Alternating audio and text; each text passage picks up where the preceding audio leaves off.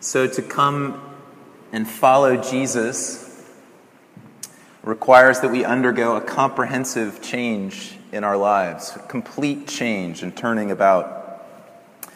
In the church, we talk frequently about being made new, about being reborn, about dying and rising again.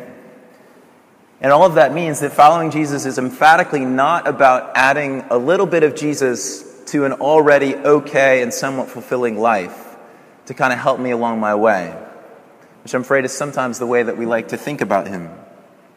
But it's actually quite the opposite for us if we follow Christ. Jesus actually speaks, as Sam just read for us, about denying ourselves and taking up our cross and following him.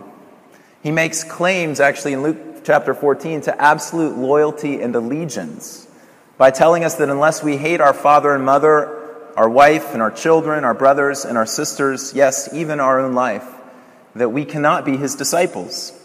So as we listen to these words of Jesus, we begin to understand that following Jesus is an all or nothing kind of thing. It's not an add-on, but it's an all or nothing reality. So let's consider for a moment baptism. I'm pointing to this wonderfully, state-of-the-art baptistry, otherwise known as a jacuzzi tub. That will do just fine for what we have to do tonight with Deason. But this is something that we'll witness together here in a few minutes. And this visually signifies the reality of which it is a sign. That Deason will be buried in the waters of baptism, signifying death to her old self. And then she'll be raised up out of those waters, signifying her rising to new life in Christ. The old is buried, the new is raised. And as she comes up out of the water, then we will make the sign of the cross on her forehead and claim her by making that sign upon her as Christ's faithful soldier, now ready to fight the good fight of faith for the rest of her life. Her new life then is a reorientation in the fullest.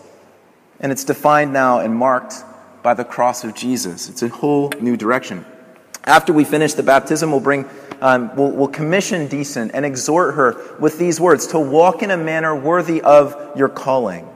These are words that are stolen from Ephesians chapter 4, from Paul's letter to the church in Ephesus. And that's the call for all of us who have been baptized, who have faith in Jesus as Lord. It's a call to walk in a manner worthy of the calling that we've received.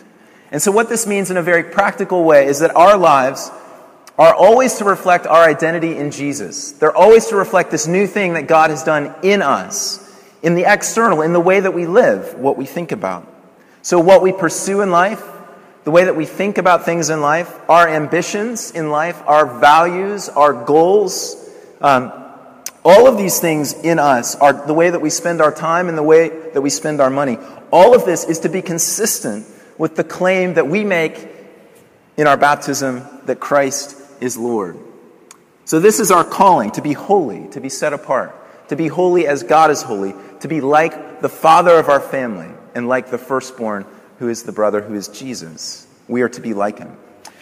That's the call before us. That's the call that we'll put to you, Deason, in a little while as you go into the waters of baptism. But it's obvious that the world is living in a different direction. The world is walking to a different beat. It's not moving in sync with the reality that Jesus is Lord, but with a thousand other little g kinds of gods, the world that we live in. There are versions of retirement in our world, or of success, or of influence, that don't actually reflect the wisdom of God in the cross.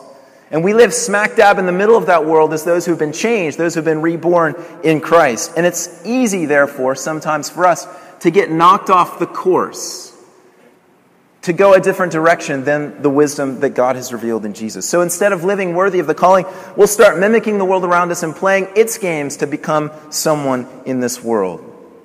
To live according, not to the wisdom of the cross, but according to the wisdom of the world. And when this happens in Deason's life, or when it happens in your life, or when it happens in my life, we need reminders of the gospel of Jesus, of our calling and of our identity, and the godly admonition of brothers and sisters and mentors and pastors in our lives to call us back to this whole reorientation, this death and this rising again, that isn't meant to be a piecing together of two different kinds of wisdom, but is a whole hook, line, and sinker, buying into one kind of life and one way of wisdom to correct our course. And so that's exactly what Paul is doing in 1 Corinthians 1 and 2.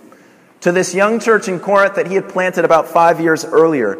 They had gotten off the track. They had started marching according to a different kind of wisdom. And their father in the faith, the Apostle Paul, is seeking in his letter to Corinth to lovingly expose their folly and to call them back to faithfulness to the wisdom of Christ and him crucified. They've begun to be important in the eyes of the world around them. But Paul tells them, as we've seen over the past few weeks, that through the cross and God's choice of them and God's use of the weakness of the Apostle Paul himself, God has in fact actually turned the world upside down. It's been turned on its head.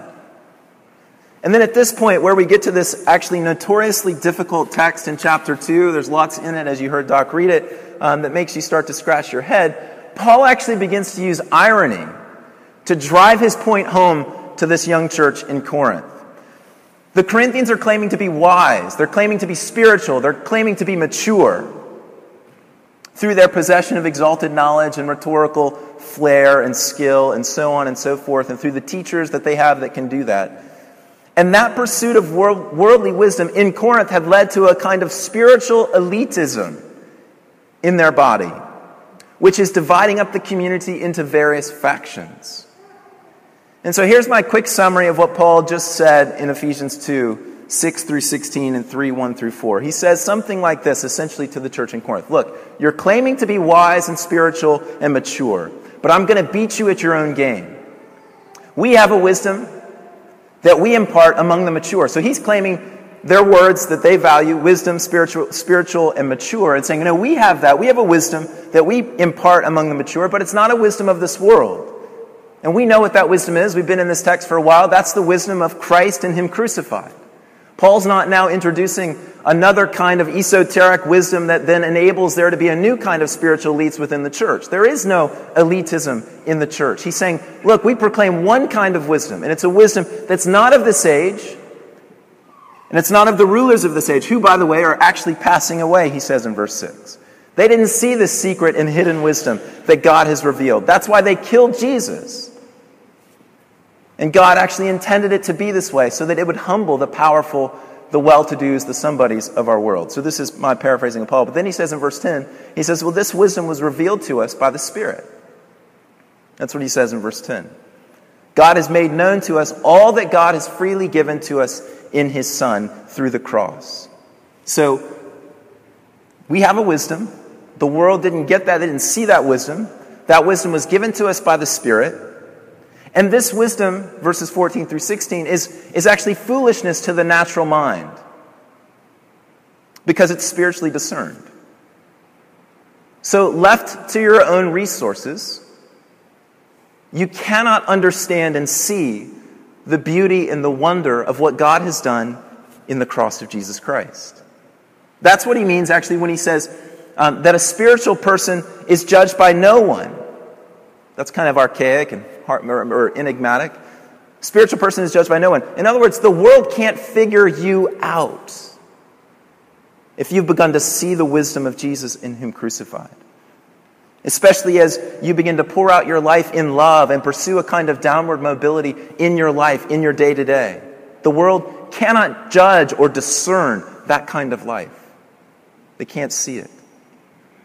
But, he says, we can judge all things because we have the mind or the Spirit of Christ. We know actually how the world really works. We know what's really going on in the world. We know what's real and true and what's false and erroneous because we've been given this wisdom from God. And then he goes on to say, look, Corinth, if you were really mature, if you were really spiritual, if you really were wise, as you claim to be, you wouldn't be living in rivalry and quarreling with one another. But you would be unified in love as one body. Remember, he started there, verse 10, chapter 1, urging them, exhorting them to be of one mind and to agree in everything. All of that quarreling and rivalry and dissension in your midst just actually shows that you're actually immature and anything but spiritual or wise as you're claiming to be. So that's in essence what Paul says in this text that we're looking at tonight. And I want to make now 4 contrasts between the wisdom that that the Corinthians are claiming to have and the wisdom that Paul says that he has. So it's a battle, if you will, between two groups who are claiming to be spiritual and wise and mature. And I want to show some of the fault lines in that battle. First, there is a contrast between these two wisdoms in their durations. The world and its wisdom outside of God is passing away. But the wisdom of God and His kingdom will actually last forever. It will endure to the end. Paul said it in verse 28 of chapter 1. He said that God has chosen the things that are not in order to make the things that are turn into nothing. And the verb that he uses there to talk about these things that are, the somebodies of our world turning into nothing, is the same verb that he uses in chapter 2, verse 6, when he says that the rulers of this age are doomed to pass away. Same idea. That wisdom and all that glory that comes from the world will not last. It doesn't count for anything because ultimately it's destined for destruction and perishing. It doesn't go anywhere. The cross, God's true wisdom, reveals that the wisdom of this age will actually pass away. That's the logic of the cross. Back in verse 18 of chapter 1, Paul says, the word of the cross is foolishness to those who are perishing. But to those who are being saved, it is the power of God. That is, there is a world that is perishing, and then there is a world that is lasting and being saved and enduring.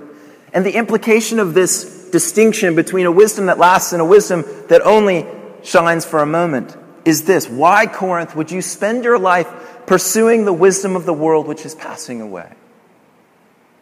Why, in light of what God has revealed in the cross, would you give your life to becoming powerful or famous or wealthy or wise or smart? All things that the wisdom of the world has said are so desirable. Why would you give yourself to these kinds of pursuits? In Christ, you've been given access to understand actually how the world works. Which again is what Paul means by being able to judge all things. You can see what's true and real and lasting and what's not. You know that at the center of the universe, there is a being who is unified in three persons in love, whose love radiates out through the world and therefore is then to be reflected in your relationships with one another. You can see through the mirage of the short-sighted, self-centered visions of glory because you have the love of God in Christ. So the question is this, Corinth, or Church of the Cross, why, having seen all of that, why are you letting the rulers of this age set your agenda? Why are you letting them set the goals for you? They can't discern that. They can't figure out what in fact is truly real and lasting in accordance with God's revelation that He's made known in the cross of Jesus. So why are you living for their honors and their accolades? Why are you letting them, instead of Jesus, the one you claim to be Lord, set the terms of engagement for your life in the world? Our office down in Back Bay is actually located right next to the new Liberty Mutual building that they're building, something, 35 stories. And I've watched over the last year and a half how they've taken incredible detail and care in building this mid-range tower in the city on the foundation and then the steel beams and the posts and everything that goes into it. And what Paul's saying in a sense is, why are you taking all this time and effort to build a structure like this upon a ground that is not stable or lasting or secure? That's not the way for you to live. It's God's kingdom. God's kingdom. This upside-down kingdom that was established in the death and resurrection of His Son. That's what will last. And you, Corinth, need to live in accordance with that kind of wisdom, not in this other way. And as you do that, no one in this world can tell you what is right, what is discerning. And one of my former colleagues in ministry was on the path to worldly glory and recognition. He was in a PhD, MD program down in Florida and was doing quite well, very bright guy.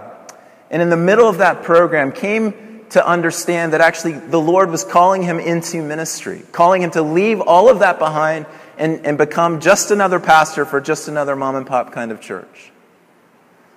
And as he made that transition and stepped out in faith, believing this is what God would have him to do, his own father rebuked him and said, "Why are you being so foolish with your life? Why is it that you're throwing all of this away that you have, that the Lord has given to you? Why are you throwing all of that away to go and just do this?" And that's an example of what it means that the world cannot judge you. If you've seen into the reality of Christ and Him crucified, of the way that God's kingdom actually works, then those outside of that position won't be able to understand the life that you lead and the life that you live. So instead of changing and caving in and conforming to the standards and the wisdom of this world, instead of chucking God and the cross out the window and living by those standards, as the Corinthians have seemed to do, stay true to these things. Remember what lasts, what is true, what God has revealed. The second contrast between these two wisdoms is the manner in which we see them. The manner in which we see them.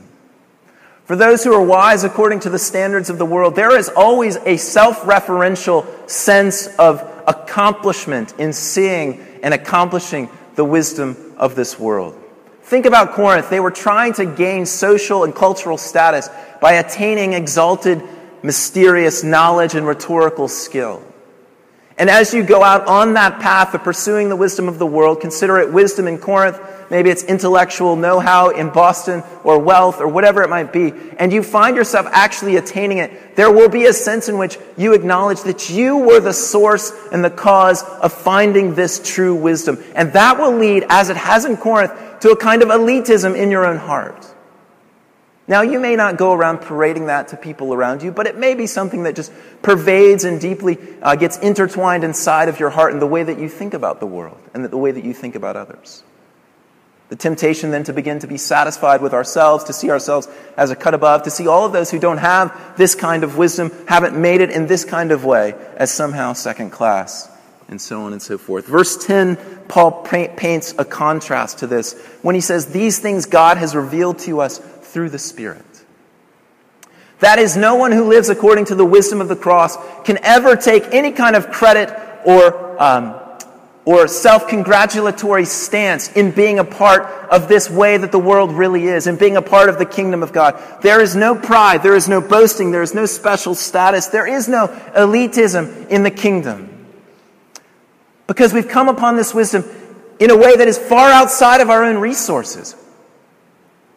And it's surely by the Spirit of God that God has given to us, that we've been able to see now that the cross is not foolishness. It's not a stumbling block. But it's the wisdom of God and the power of God. And because it's come by the Spirit, not one of us can walk to those waters of baptism with any sense of right, or any sense of claim, or any sense of better than. But we come humbly. We come as those who have received a great gift. We come as those whom God has blessed and allowed to see into this world that the rulers of this age, Paul says, could not see. But not because we had such great eyesight, but because of the gift of His Spirit. Now let me say this for just a moment. Now, some of you might say, well, since this gift comes from God through the Spirit, then I should just kind of, maybe you're here seeking or just asking questions about the church, well, then I should just sort of sit back and hang out and wait until the day that God just kind of gives me that gift, and then I go forward. And I think that Deason will say in her testimony that that's not the way that this works, actually, necessarily. That to say that this revelation comes by the Spirit of God is not therefore then to say that we are not to go looking and seeking. What does Jesus say? Seek and you will find. Ask and it will be given to you. Knock and the door will be opened. There is a seeking that we are called to. If you're asking questions about Jesus, don't let the reality that when you find Him, you give all credit and glory to God who's given His Spirit to you that you might see, deter you from, in this moment, on this side, actually asking the question, being honest about your doubts, asking the hard questions to people in this community, saying, here's where I'm at, how can I get further? Who is Jesus really? And going down that route, because often that is the very means that God uses to then give you His Spirit and reveal the truth about the cross of Christ to us. There's a third contrast. It's not just the manner in which we see it, but it's what we actually see. What we actually see. Verse 12. Now we have received not the spirit of the world, but the Spirit but the Spirit who is from God, that we might understand the things freely given us by God. When we begin to get a glimpse into the wisdom of the kingdom of God, when we get a glimpse into the wisdom of Christ and Him crucified, what we see is not something that we have gained by our own effort and attempt and vigor, but it's what we see is the beauty and the wonder and the lavishness of what God has given to us as His children. The things freely given us by God. That's what we begin to see. Verse 30 of chapter 1, Christ who has become for us wisdom from God, righteousness and sanctification and redemption. We see that God in His great mercy and grace has given us everything that we've ever wanted and needed in this foolishness of the cross. And that then, of course, unlike the wisdom of the world, where what we see in that wisdom is our own effort and attempts at being great, actually materializing and leading therefore then to pride and an elevation. Once again, what we see when we see it as a God who has given us everything is that it brings us to a place of emptiness and humility. And it takes the pressure off. Some of you I know live under great pressure. A lot of that is self-imposed. A lot of that is imposed by the culture in which we live. That you must be something. When we see that God has given us everything, that pressure is quite literally popped. It's exploded. It's off. It's lifted. It's gone. So that now in Christ, having understood all of the lavishness of God's gifts to us in the cross, we are free. For the first time, we're free. When we die and we're buried, we die to a master that enslaves us. When we rise to new life, we rise in freedom. Freedom that says, God has given me all that I am and all that I need and all that I will ever have. And I belong to Him. And that then opens the door for us to a new kind of living, the kind of living to which all of us are called in Him. The fourth thing is the fruit. The fourth contrast is the fruit of these wisdoms. And this is the one where Paul ends as he ramps into chapter 3, as he rolls into chapter 3. First he says in verse 16, this verse that sometimes I think we wonder, what does he mean? He says, but you have the mind of Christ. Now the manner in which we see this wisdom and what we see when we see this wisdom both lead us to a humility, don't they? There's another passage in Scripture that actually speaks in some ways of the mind of Christ, and it's Philippians chapter 2, where Paul says, have this attitude in yourselves which was also in Christ Jesus. And then what does it articulate about Christ? It says, He didn't take what was His advantage and use it to exploit it to even greater glory for Himself. But He emptied Himself. He became nothing. He became obedient, even to the point of death. In other words, He chose a course of love and obedience to bless people who were not worthy of being blessed. He chose a path that would empty Himself and lead Him to great pain and suffering in order that people like you and me might have life and joy and peace for the rest of eternity. That's the direction that He went.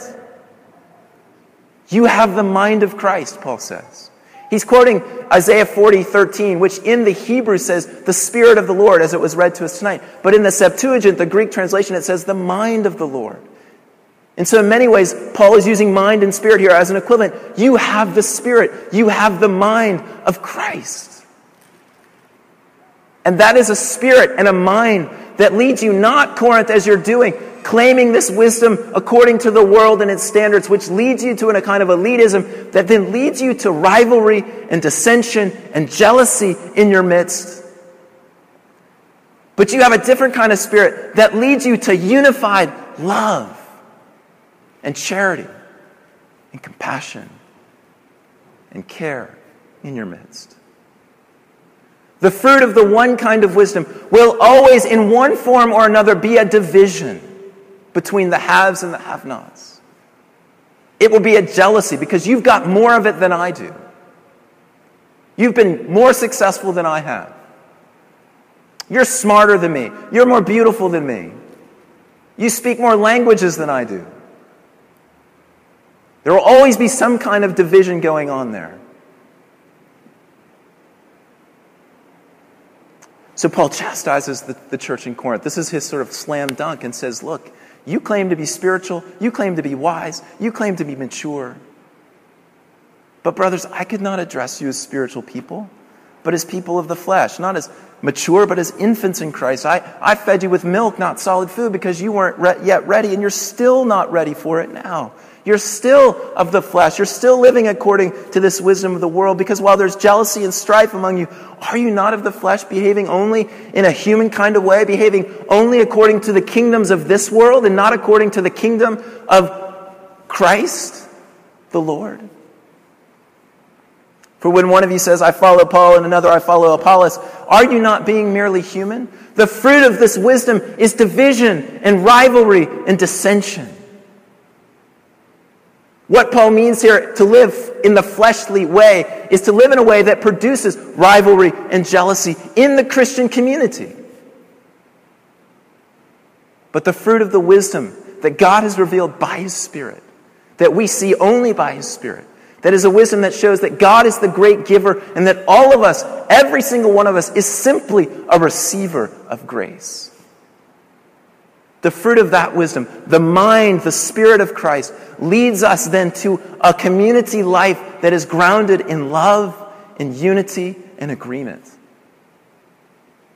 Because we're no longer living according to the kingdom of this world, to the wisdom of this world, but according to the wisdom of Jesus. The world is flowing strongly in one direction, strongly downstream. But in Christ, we have been called and given the gift of swimming upstream, which is not a way of getting more for me, but it's a way of taking on the image, the form of Christ. It's a way of taking up the cross and pouring my life out for you and you for me and us for Deason and Deason for us as we welcome her into this family. That is the wisdom of God in Christ and Him crucified. May God make it so for us. May God make it so for Deason. And as we remember God's pledge to us, as we watch her in baptism, may He make it so for our community, that we would be a community that lives according to this wisdom that is so contrasted with the wisdom that all of us know we hear every day. Amen? Amen.